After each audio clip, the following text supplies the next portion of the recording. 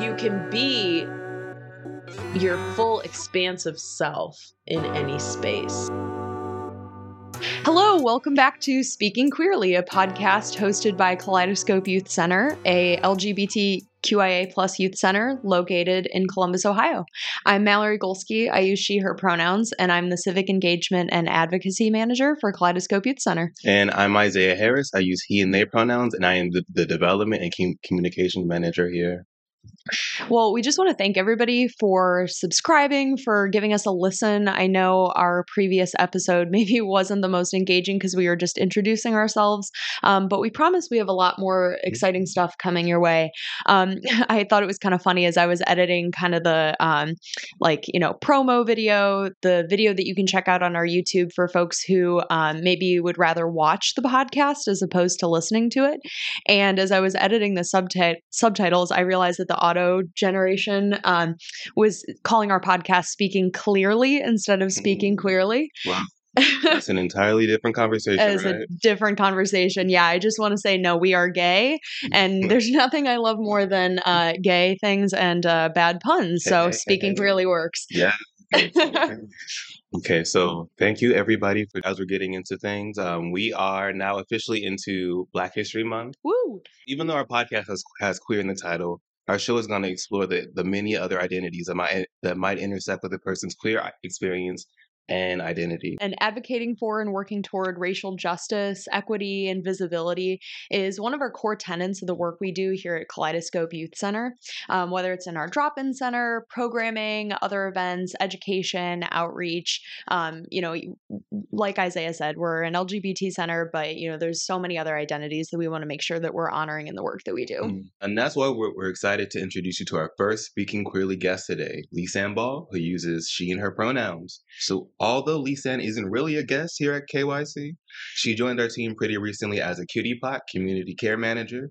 In her role, Lisanne implements programming that centers cis, trans, gender expansive, non-binary, and any other femme or female person ages 12 to 24 who also identifies as Black, Indigenous, Latin, Asian, Arab, or Pacific Islander. While she hasn't been with KYC for long, she's dreamed of working for our organization since high school when she was president of her school's GSA. Lisanne graduated from the Ohio State University in 2018 with a BA in psychology. And prior to her role at KYC, Lisanne was a professional nanny for 6 years. In her spare time, Lisanne also loves to cook, read nonfiction, and spend time with her family and friends. Welcome, Lisanne. Thanks for having me. We're so excited to have you here. I'm really thrilled to be here. This is a really cool opportunity. Thanks for having me. I think you're all going to find that Lisanne is the perfect first guest, and we're really excited to hear more about you and your role with KYC. But first, the optional add-on question.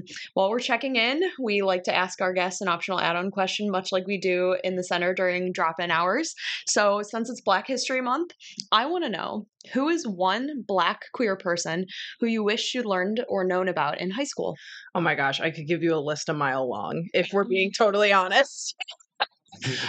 I initially was going to go with someone like Marsha P. Johnson.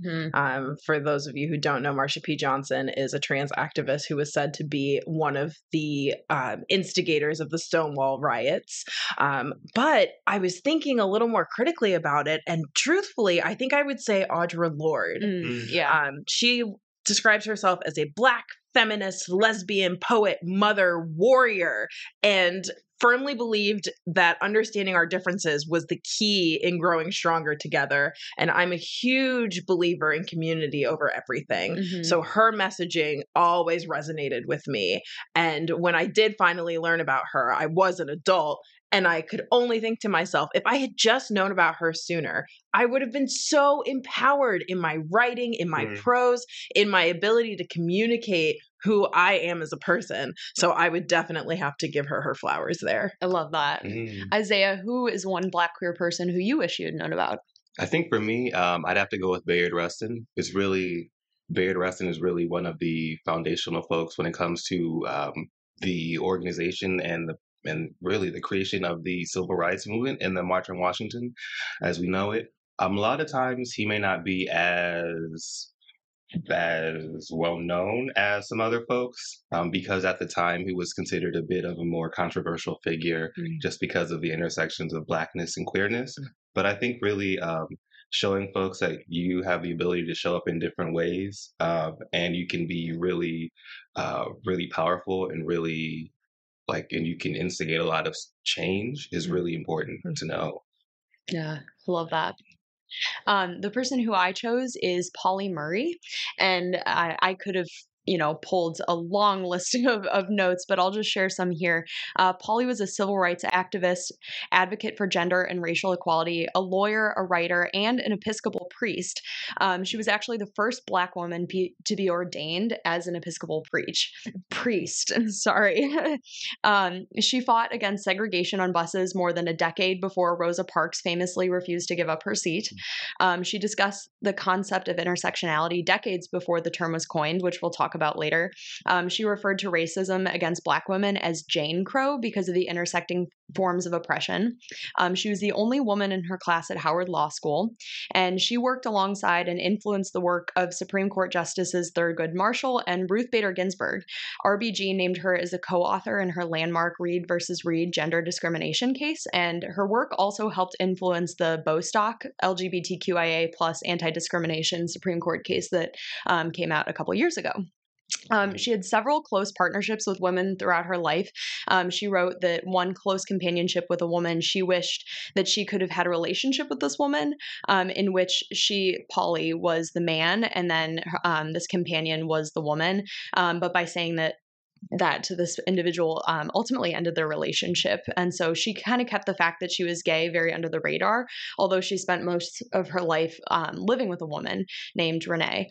And Polly decided to go by her middle name, Polly, throughout her life. So there were a lot of themes of being genderqueer that also resonated throughout her life too. So she occasionally passes a teenage boy during her days riding the rails during the Great Depression, which I found really interesting. And she also wrote about her experiences of what we now refer to as gender dysphoria.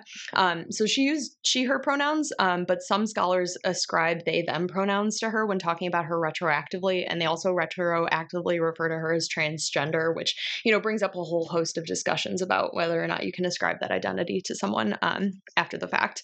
But there's a great documentary about her on Amazon Prime called My Name is Polly Murray, and numerous books. So I recommend that everyone check that out and listen to it. That's so wonderful. So wonderful. And I'm sure Polly was heavily influenced by the Harlem Renaissance. It's when we saw a lot of Black folks start to play with gender expression. Right. That was such an influential time in Black queer history. So to have an icon, Polly Murray, from the Renaissance period come up today is really beautiful. Right. Yeah. You just have to look at pictures of her too, because her outfits, just the whole way she carried and presented herself is just very as the kids say, gender, right? Yeah. It's very, very cool. She's definitely an icon. But yeah, exactly what you're talking about, the aspect of Black history. We're going to be highlighting some other leaders and movers and shakers and just phenomenal people who everyone should know about on our social media. So I know, Isaiah, you're going to be doing a great job of putting that all together. So we're looking forward to that. Absolutely. And really want to say also a big shout out to Lisanne, really doing the work to kind of connect with folks and really thinking about who are some of the folks that, our community would actually like to know about and would be really beneficial. So yeah. Thank you. Thank you. We're looking forward to that. Well, enough about all of this. You can stay tuned on our social media for more. But the reason why we're here today is, Lisanne, we want to learn more about you. So, Isaiah read your bio at the top, but we want to learn more about, who you are, what your role is with KOIC, and, what you're excited about in this position. Sure. So if you had asked me this question about 6 months ago, I would have told you, oh, I'm no one, right? And that's not a great way to look at yourself. And I am really excited to take this month of Black history and really celebrate Black joy. So I'm going to attempt to describe myself with joy. I love that. I think that's really important to start off today. Why do you think it's so important to use joy in describing yourself? Oh my gosh, because so many stories of Black folks throughout history are really moments of Black pain. We all know the story of slavery. We know how painful that is. We've seen racial discrimination both in the past and in the present. We're still facing a lot of bias as Black people here, not just in Columbus, but in the United States. And so to take an opportunity to highlight something that's not pain is so important, especially in the capacity of working with youth. We want to inspire our youth. We want to encourage our youth. And the best way for us to do that is to demonstrate joy, happiness, success in the different ways that that can take form. Marian Wright Edelman, and I think I said her name correctly, said, "You can't be what you can't see." So my role at KYC at the end of the day is just to be visible to our youth and show them what they can be if they just simply want to be. I love that. So tell us a little bit about the QTPOC group that is here at KYC and kind of your role with that. Yes. So we do affinity group programming here at KYC. We have a couple different affinity groups, but my affinity group is called QPOC. We meet every other Thursday, and we cover topics from Black history to the ballroom scene to white supremacy to just microaggressions that our youth are facing every day. We do some education, we do some discussion, we do some media consumption, which is always really fun. And it gives the youth a space to uplift a part of their identity that they may not be able to comfortably display along with their queerness. Yeah. I feel like a lot of times there is an expectation that you're going to either put your queerness in the back seat or put your racial identity in the back seat in order to appease the people in the room. And this gives our youth an opportunity to let those two things no longer be mutually exclusive, but come together in partnership and create these beautiful identities that they have an opportunity to share with us. I love that. Well, on the topic of identity, that's actually something that I wanted to discuss with you both. Intersectionality is a term coined by Ohio-born civil rights advocate and expert in critical race theory and Black feminist legal theory, Kimberly Crenshaw. It describes the way that people's different identities, as you described, like race, ethnicity, gender, sexuality, age, ability, socioeconomic status, etc., those impact the way that they're perceived and able to navigate through the world. We often throw this term around, and I know that it's probably one of those terms that, you know, if you've heard it and aren't quite sure of what it is, you might be afraid to ask just because everyone's using it and you're like, oh, I don't want to seem like I don't know what I'm talking about, right? So I want to make sure we really talk about this term because it does have so many implications on people's like real lived existence. And it's also used in academic senses too, right? So talk to me about, you know, both of you. I want to hear more about your intersecting identities and your relationship with these identities. Yeah, absolutely. So I love Kimberly Crenshaw. And I also want to highlight the fact that intersectionality was a prism to bring light to dynamics within discrimination law that weren't being appreciated by the courts. So this started off as a very academic term, very high level. And we have seen different iterations of this term over the past couple of years, especially being used in political media. So I think it's wonderful that we are going back to the roots of intersectionality in this conversation, because we don't want to lose Kimberly Crenshaw's initial context when we're talking about intersectionality. So I personally am Black. I am queer. I am a woman. And I am willing to say that I also struggle with mental illness. So I find myself at a point of 4 intersections. I have learned over time through Kimberly Crenshaw's work and other great feminist thinkers that these intersections don't have to mean that I am Black or queer or a woman. I can be Black and queer and a woman. I have learned to uplift different parts of my identity depending on what room I'm in and who I'm with. And something that I'm learning to appreciate now at my big age of big, that you can be your full expansive self in any space, bringing that vulnerability with yourself into that space really highlights the beauty of these intersectional identities, because they are intersections of oppression. They really are. We face discrimination as Black people, we face discrimination as queer people, we face discrimination as women identified folks. So uplifting any part of that identity can be really scary, but I have grown to embrace it. I have really taken to my Blackness lately. That's something that I definitely put on the back burner for a long time. I was not comfortable with my racial identity. And now I have found so much comfort, so much love, so much joy and support in that facet of my identity. So making sure that I am uplifting all of me rather than just a small part of me, to show folks that you can have these intersecting identities of oppression, but they don't necessarily have to limit you. Now, we could go into structural systems that are limiting us. But personally, I try to make sure that I am uplifting these intersections and showing folks that although I may be at the corner of oppression and discrimination, I can still thrive. Yeah. I love that. Well, that's really powerful. I really appreciate you really going with communicating all of that.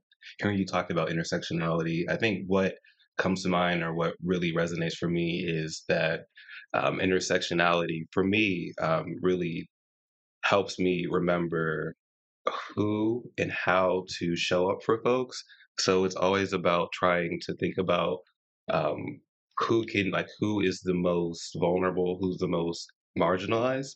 And there are always going to be perspectives and experiences that are different from mine or different from somebody's.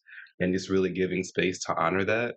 And I think that's really been helpful for me when it comes to understanding that I have experiences that somebody may not have, and I need to be willing to, if I want somebody to, understand my perspective, then I have to just kind of really understand if you will, the Rolodex of identities and the Rolodex of different intersections that could show up for somebody.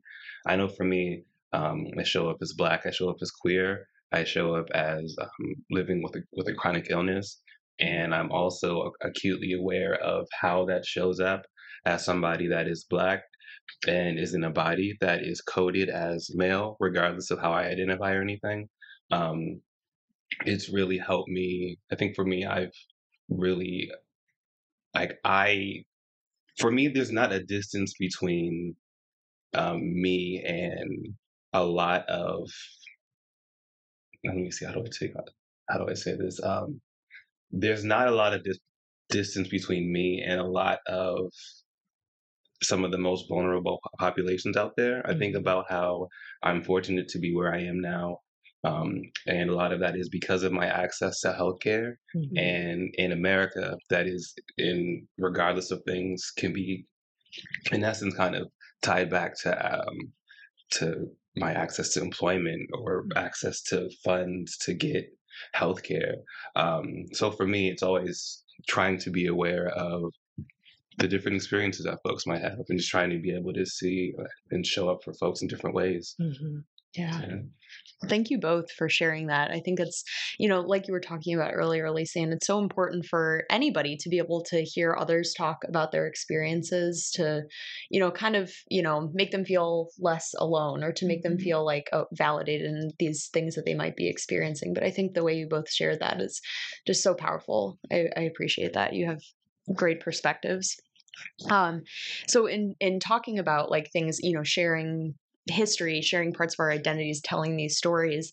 One, current event I wanted to, have a discussion about is earlier this month, the College Board, who you may know as the organization that handles things like AP courses and SATs, they released official curriculum for the new African American Studies Advanced Placement, or AP course, which first off, I just want to say how cool that is, that there's going to be this course offered. I don't know about you guys, but in high school, we had, kind of the bare minimum of AP courses. And, I took AP US history, which we know is not really focused on African American studies beyond like, okay, slavery happened. And I know we talked about Reconstruction, but that was like a brief segment, right? So to be able to have an entire course about this, throughout the course of American history is pretty incredible. However, when the course was, first debuted, it was piloted this year in many schools throughout the country.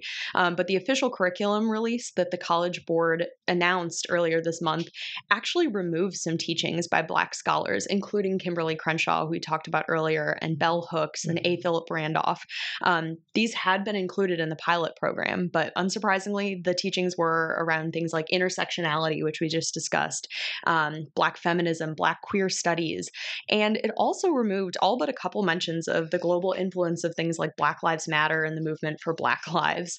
Of course, many people see this as a reaction to some complaints, political complaints, specifically those coming from the Florida Commissioner of Education, who, said some harsh things, which, I'm, for the sake of everyone, I'm not going to repeat those because we can all imagine probably what they said. But let's just talk about that for a little bit. Like, as two people who identify as Black, identify as queer, all these things that you just shared, what would it have meant to have taken this course in high school? Like, just talk to me a little bit about that. I definitely think I would have embraced my Blackness sooner. Mm-hmm. You mentioned AP US history, and I don't know if you called it this, but we called it a push when we were in high school. And now as an adult, I look back and I'm like, oh, it was a push for white supremacy. Oh, that's really what we had going on. That's a good brand. I'll call up the College Board and see if they want to rebrand. I'm sure they'll be thrilled. Yeah, absolutely. But I think having an opportunity to educate yourself further on a topic that you wouldn't typically have access to is really beneficial, regardless of what that topic is. Then you're going to make it African American history, something that we have kept out of curriculums for years. Mm-hmm. What a fabulous opportunity. That's truly phenomenal that somebody said, let's teach folks about African American history, because it is its own rich history. There is a person by the name of Prentice Hemphill who is a firm believer in change and has this beautiful quote: "The kind of change we are after is cellular as well as institutional, is personal and intimate, is collective as well as cultural. We are making love synonymous with justice." I love this quote because it doesn't matter how much we're trying to change on that individual level. Until we're working to change on the collective level, we're not going to feel the love. We're not going to feel the impact. We're not going to see justice, right? It comes back to my belief, community over everything. You have to work together to grow. And what a great place to start than the building where we are developing the next generation of thinkers, giving them more content to work with, more artists, new prose. Like, that's so phenomenal. That's what school is all about. So why would we limit an opportunity for knowledge? That's something that I find really frustrating, especially when we've got folks who are so high up in the political scene who are trying to limit education. That's really what's happening here. They are trying to limit an opportunity to gain knowledge. That's not okay. Well, and something else I wanted to add to that is just, when talking about accessibility, right?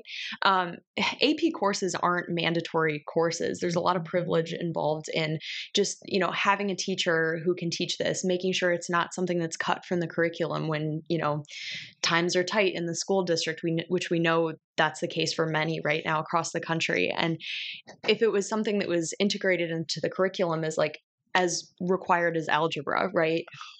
And that would open this up to so many more people, not just as oh, I'm interested in taking this class and my school happens to offer it, So, as much as we want to uplift the fact that it's great that this is happening, I think just, to your point, the access to that knowledge is something that just regardless of what's in the curriculum might not be there for everybody too. Yeah. And I've heard the argument of, well, we don't teach white history.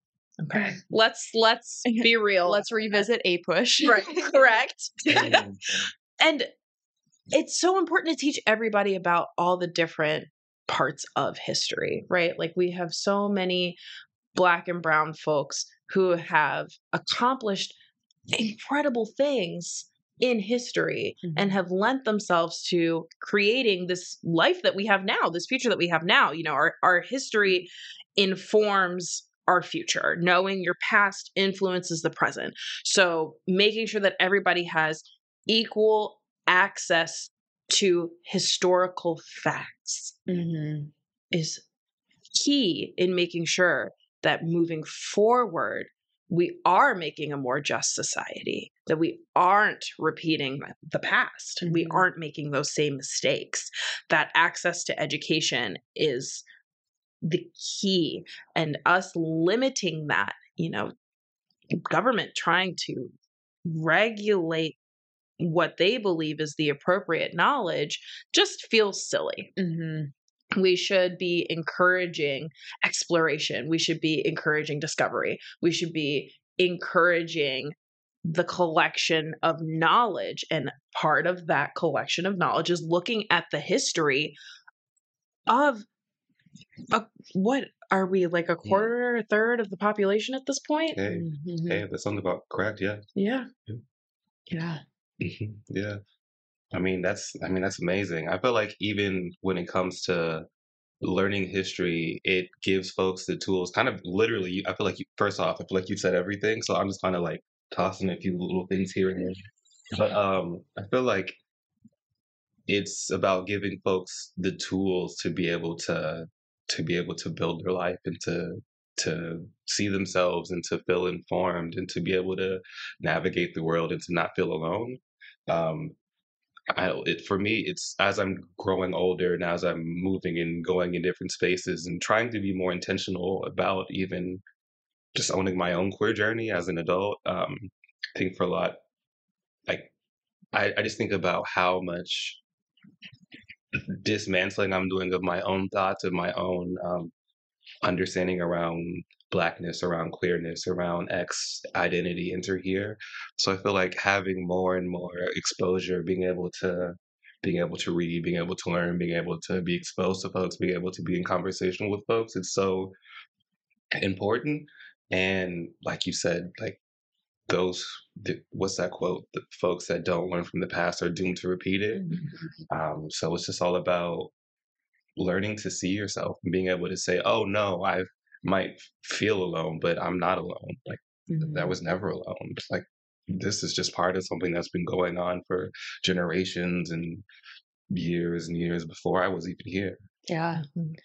On that topic, real quick before we move into the next thing, who is somebody who you did learn about in high school who you felt seen and represented for the first time in your classroom? Can you think of a time? So I was very fortunate in that I attended a pretty liberal private school up through 7th grade. Okay. So I was actually part of a project back in 3rd or 4th grade, and I learned about Madam C.J. Walker. Have you heard of Madam C.J. Walker? I'm so thrilled that you know who that is. I don't remember when I learned about her, but it definitely was not in school. It probably was in a book that I read just on my own. Oh my gosh, yes. So for those of you who don't know, Madam C.J. Walker was the first Black millionaire in the United States. Mm-hmm. She owned Walker Manufacturing Company, which was a Black hair care company, and she found a need for Black specific hair care products when she started losing her hair and nothing on the market was working for her. Yeah. She had that entrepreneurial spirit, right? She had no money in her pocket. She moved across the country and she started a business. Mm. I was so inspired by her at 10. I think I was 10 when this happened. Because it was the first time I felt like I was exposed to Black history and it wasn't a story of pain. Yeah. It was a point of pride. I loved talking about Madam C.J. Walker. I loved going around and showing people, oh, my hair, it looks like this because I use products that this woman came up with. That's incredible. I felt so proud knowing her. And at such a young age, it was so impactful for me because I saw early on, look, I can be a successful Black woman. This woman did it hundreds of years ago. So I wish that folks could be exposed sooner, and I'm really fortunate that I was exposed so early on. But I only wish that everybody had that experience and could see it so early. It really just it changes who you are as a person. Yeah, I love that. I really appreciate you saying that. I was struggling to come up with something, but you actually triggered a thought and made me remember that when I was super duper young, I was in this private Black Christian school in the city. One of my core memories of that is us doing this scene from Roots as like a school play. Oh wow! It was in the 3rd grade, so like I don't remember very much of anything. Just this random scene. Like I remember holding up the child. Like it was a lot. But I think for me it was even just having random things like that, or like memories that or experiences that I didn't really think too much about, but still I'm realizing are kind of foundational to my growth, or were just kind of always in the background, is still something that I really value. And I think even when I moved to public school in the 4th grade, even having like a lot of my family and kind of Columbus has a lot of opportunities to be around Black folks and be in a community like that. I never really thought about how used to that I was really. So yeah. It's so fascinating. That's so cool that you went to a Black Christian school. I know. I mean, I'm sure it comes with its downfalls and its shortcomings, as any educational institution does. But I have always attended PWIs, or predominantly white institutions. So to hear that you were surrounded by folks that looked like you at a young age, what kind of impact did that have on you in the long run? I'm so curious. One thing I always say now, I remember when I moved to, shout out to Gahanna Schools. Gahanna Schools in the 4th grade, and I remember at the time, the Blackstreet was a really popular band. So I remember talking about Blackstreet with them, and they had never heard of Blackstreet, but they had heard of the Backstreet Boys. I had never heard of the Backstreet Boys. Wow. So we were having a lot of back and forth between Blackstreet and the Backstreet Boys. Now, cut to 20 years later, I'm a fan of both of them. But it's moments like that are like, I never really thought about, Yeah. So yeah. That's really funny. And of course you're aging yourself by saying that Backstreet Boys were the topic of conversation at the time, right? But still, both still a jam today. So I think, kind of to this point, like talking about growing up in a time when you could see yourself reflected, within your peers, or maybe not, you know what I mean, amongst people you are surrounded by on a day-to-day basis. One of the things that came up in conversation between the three of us as we were planning for this episode that I wanted to revisit here was an instance recently where someone said to you that they assumed that you weren't straight, which, that we can talk all about like what it means to look gay, what it means to look queer, what it means to look trans, whatever. There's all these different like presumptions about what it looks like to show up in an identity.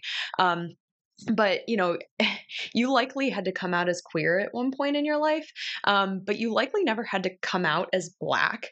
So it's just a different way of like experiencing your identity, I imagine. Like, let's talk a little bit about that. And I also think, like, let's talk about how that Black identity might affect somebody's ability to see you as queer as well. You know, even if they know that you're queer, you know, like we talked about earlier with the intersectional identities, like, let's talk about that experience. You took the words right out of my mouth. Well, no, please expand on that. So these visible versus these invisible points of identity and intersection, right? They both matter. Mm-hmm. I was in conversation with a friend of mine, shout out to you, Jay, who asked me which order I identify with when it comes to the intersections of my identity. Because when I walk into a room, the first thing people notice is that I am Black. The second thing they notice is that I am a woman. And the last thing they're going to know about me is my queerness. But personally, first thing I know about myself is that I am queer. The second thing I know about myself is that I am Black. The third thing I know about myself is that I'm a woman. So it's comical to me when people assume my sexuality based on my presentation, just because it's 2023, y'all. I thought we were done making assumptions about people. Right. One would hope. You would think. But I have been able to hide certain parts of my identity to get by. And there are other parts of my identity that I cannot hide. I cannot hide my Blackness. It is not an option. You do not get to take your Blackness off at the end of the day. You don't get to put on a hat when it's convenient for you. This is a body that you exist in and the history that you exist in. And it's an inherently political existence, right? I love, I'm going to plug another Black person in history, but I love Angela Davis because Angela Davis has done a lot of organizing, has done a lot of work. If you're at all interested in prison abolition, I highly recommend reading Angela Davis's work. Very forward thinker when it comes to prison abolition. But Angela Davis is also queer. However, she did not come out until 40 years into her public life because she believed that the personal doesn't always have to be political. She wanted to divorce those two parts of her identity.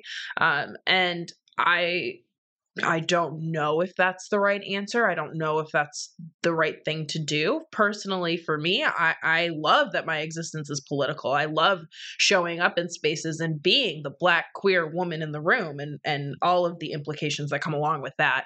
But that might not be the case for everyone. And sometimes you are in spaces where you can't have all of your identity show up. It might not be safe. And learning how to navigate those spaces, I think is really, it's so difficult. It's so nuanced. It takes time. It takes practice. And you learn over time and no longer feel compelled to hide parts of your identity as you become more deeply tied to them. I definitely think that I love showing up with my Blackness and I love showing up with my queerness, and I'm happy to talk about both of them and be loud and proud in a room because I spent so long trying to hide the parts of my identity that I didn't think were going to be palatable for other people. And that's not necessary. That's something that I hope for folks who are just now coming out, right? Just starting to understand who they are and what the history of their skin may be. They should know that you don't need to shrink for anyone. You should always feel comfortable being yourself. I have a really great friend who is constantly reminding me, you are not too big for anyone. They just are thinking too small for you. Yeah, I love that. I think that's something that definitely will impact a lot of young folks hearing that. Thank you. Yes, absolutely. You are not too big. They're just thinking too small. Wow. think for me, when I come to like the assumption of straightness, it's something that I'm acutely aware of, but I'm not necessarily as aware of when it's happening in the moment. Like I think so yesterday, um I was at a screening for Still Waters Never Crash. I'm a documentary. I really highly recommend folks check it out. Um, to keep things short, during the Q&A portion, the main subject of the documentary said I wasn't so focused on dating because I was just trying to like focus on survival. And I found that like I'm not sure if this person in front of me may be thinking that I was straight, or they may have thought that I was straight because I was focused on like life, or they may not have saw me talking about my partner, or may not have seen me talking about somebody that I thought was cute. But I think like I'm very open, I'm very transparent, I'm very comfortable. I feel like it's just a question of it's called, what's the phrase, the glass closet. It's like I'm not in a closet. Like it's, the question is like, do you feel comfortable asking questions? Do you feel comfortable kind of understanding that like straightness is not the default, that everybody is not straight unless told otherwise, everybody is not cis until told otherwise, everybody is not American until told otherwise. Like there's a billion, actually, how many folks are there? 8 billion folks on the planet. So there are 8 billion different ways to show up. So for me, it's like I've come to learn. I don't assume anybody's straight. I don't assume. I've learned not to assume that folks are monogamous. I don't know if we can say that in this podcast, but I've just learned to there's a lot of ways to show up and just to be open. What does it even mean to look queer, right? Yeah, like, we can spend a lot of time unpacking that one for sure. For sure. Yeah. Well, thank you both for sharing that. Yeah, I'm glad you were able to plug that documentary too. I think that's definitely something folks should check out if they haven't already. Dr. Sherika Miller's story is so impactful. Her journey from foster care to PhD, Still Waters Never Crash. Check it out. Highly recommend. Excellent plug. We're not sponsored, by the way. No. So talk to me a little bit about, and we discussed this earlier when we were talking about Isaiah's experience growing up in elementary school, but what are ways that you found community as a queer person of color, and what advice do you have for young people who are just starting to explore their identities and trying to find community within their communities? Yeah, that's a big question. I have found community as a queer person of color in predominantly white spaces. And I know that seems odd because you would think, well, don't you want to be with people who look like you? Yes. And I love having an opportunity to help people become more open-minded, more progressive, more inclusive, and make the world a better place. Right. Right. You mentioned Bell Hooks earlier. Love Bell Hooks. Again, another literary genius, beautiful prose. If you have any time to read Bell Hooks' work, I highly recommend that. But Bell Hooks said, for me, forgiveness and compassion are always linked. How do we hold people accountable for wrongdoing and yet at the same time remain in touch with their humanity enough to believe in their capacity to be transformed? All right, big quote. Real high level. Let's break it down real fast. Forgiveness and compassion are two things that I think you have to have a lot of when you're moving through this world as a Black person and when you're moving through this world as a queer person. Other people are going to make mistakes. You have to find the grace to forgive them. Now, it's not your responsibility to educate other people.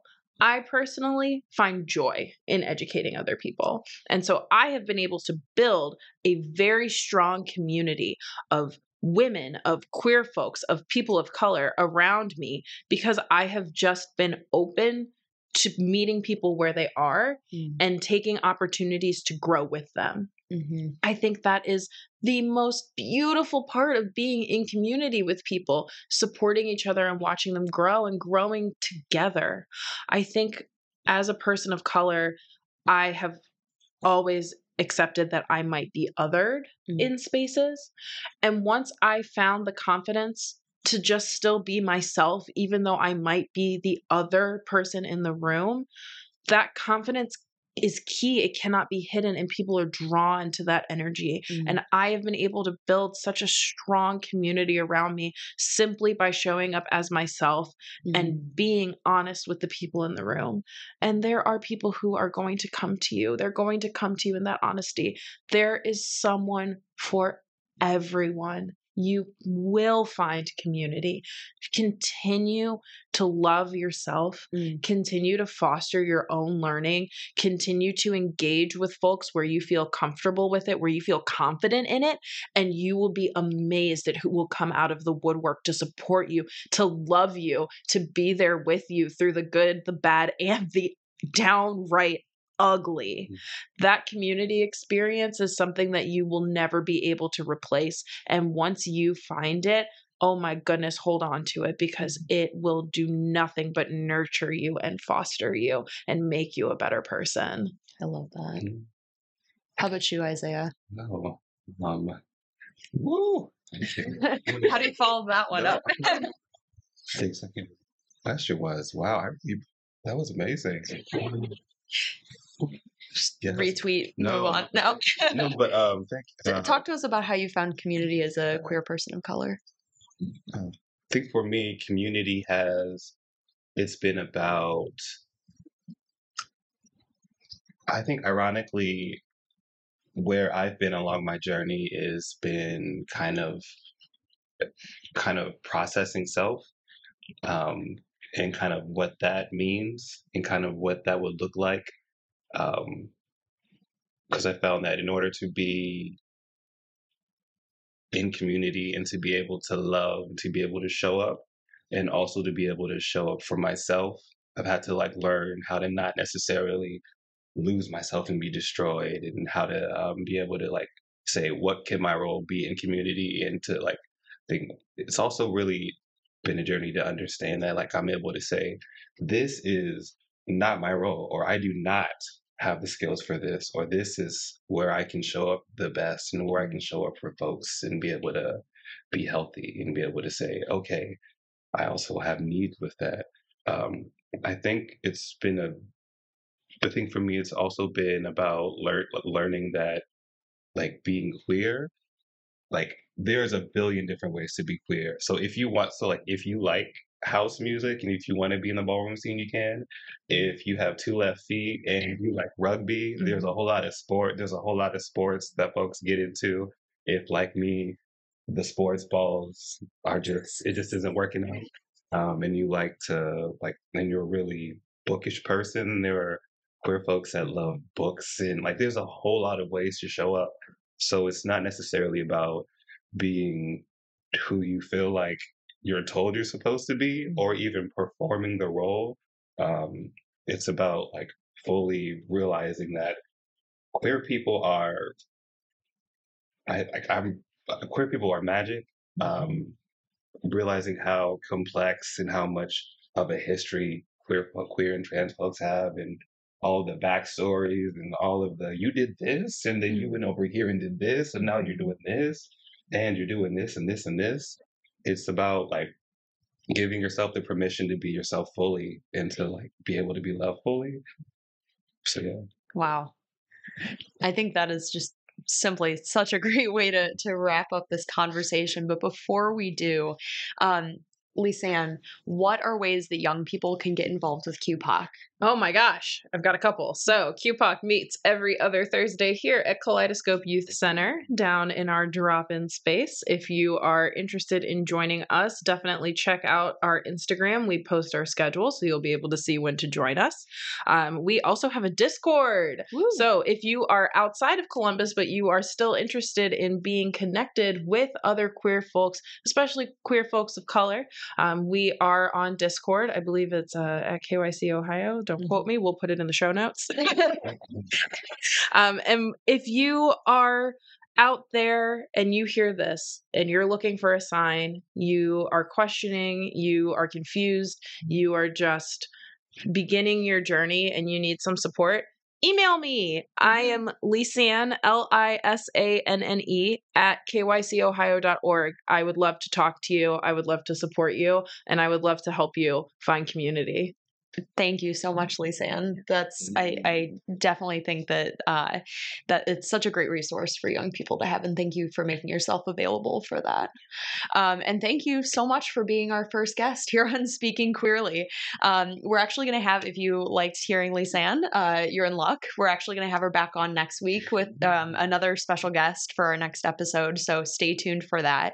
But in the meantime, thank you for listening. If you have any questions or suggestions for future topics, please email those to me at Mallory, MALLORY, at kycohio.org.